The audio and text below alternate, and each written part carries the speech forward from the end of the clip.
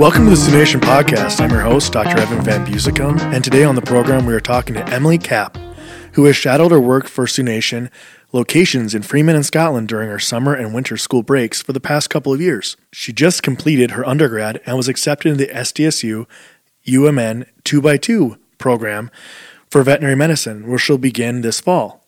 Welcome to the show, Emily. Hi.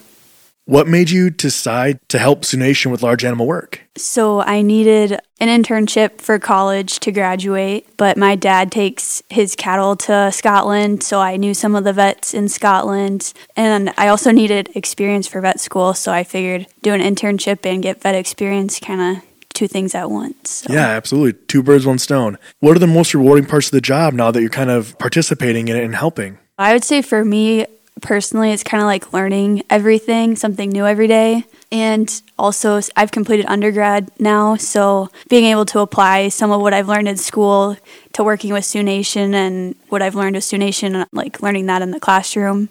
And also just helping animals, knowing you're helping them in either saving their life or improving their life, that sort of stuff. So what are some of the more challenging parts to this experience for you?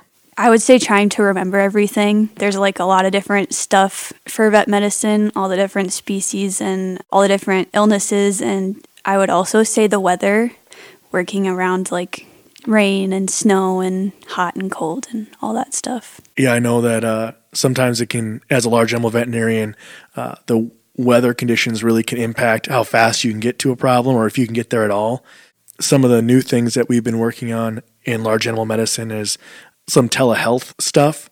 So if we can FaceTime or if we can video chat with a producer, that kind of helps sometimes with the weather conditions. Have you had any experience with that so far, or is that still in the future? That's still in the future. What are some aspects of this job that might surprise people that aren't involved in the egg industry as like producers or tech people? I would think most people don't realize that vets are actually doctors, how much they have to know, like x-rays and blood work, and they can specialize in all the stuff that you can do with a DVM degree. So I'd say that kind of would surprise some people. And also that it's not like a 9-to-5 job. Animals still have emergencies outside those hours, just like people. So being flexible and being able to go to the animals and help them and stuff. What are some of the things that you do on a day-to-day basis? Definitely, one thing that drew me to vet medicine was that no day is the same. And so, I mean, if you want to try, I guess you can talk about a typical day or maybe just highlight some of the experiences that you really felt were valuable or fun. Yeah, so I agree. There's not really a typical day. Some of the fun stuff is helping with surgeries, displaced abomasum surgeries, spays and neuters for cats and dogs, palpating cattle and working calves are some of the bigger things that I've got to help with. I know that you helped palpate cows this week for me, and you were doing a pretty good job and getting the hang of it. And it's rewarding as a veterinarian to see someone start to kind of like click right along and grasp it.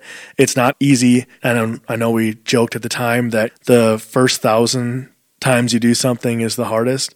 And that's definitely true for vet med. Luckily, for some things, we don't have 1,000 of them. So what are some things that you've learned while you've been here at Sunation? Some things that you've experienced that you really appreciate? There's actually been a lot of stuff. The surgeries, I've got to help sew up some of the cows. And then I've also learned how to do different suture types. Some of the vets have given me like practice stuff to take home and practice all that. So hopefully I'll be good with that for vet school. Yeah. And like freeze branding cattle, palpating cattle. I've got to help castrate some calves, learning about heartworm in dogs and different preventative stuff for ticks and fleas, and taking blood from animals, cows and dogs, and putting IVs in and a bunch of different stuff like that. It takes a lot of work to get to where you're at today. Right? You're in vet school. You're going to be starting in the fall. It's a super exciting, rewarding time. Do you have any advice for people that are trying to get into the position you're in right now? I would say just get an internship or shadow to like make sure this is what you want to do.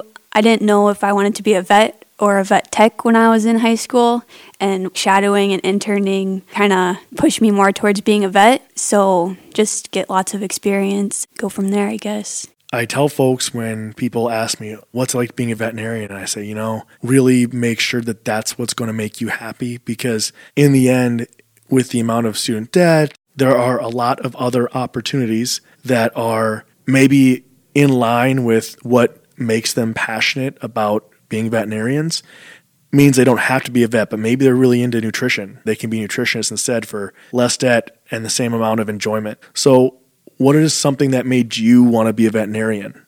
Well, one of the biggest things is I just love working with animals, seeing the difference, working at a vet clinic, knowing like what vet techs do versus what veterinarians do. I kind of want to be like the hands-on, do the surgery and tell whether the cow is pregnant or not and all that stuff. So that's kind of what made me decide to be a vet.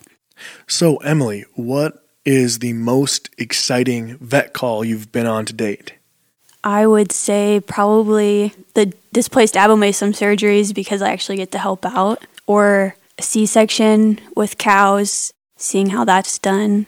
And then one of the small animal things that was really cool for me to see was a dog that ate underwear, and we had to remove the underwear from its intestines. That was interesting to watch. So Emily, what is the hardest part of vet med for you at this point? I would say trying to learn everything, all the different species, and then knowing how to deal with this situation and know what questions to ask a client, and all of that goes with it. Well, Emily, thank you so much for being on the show today.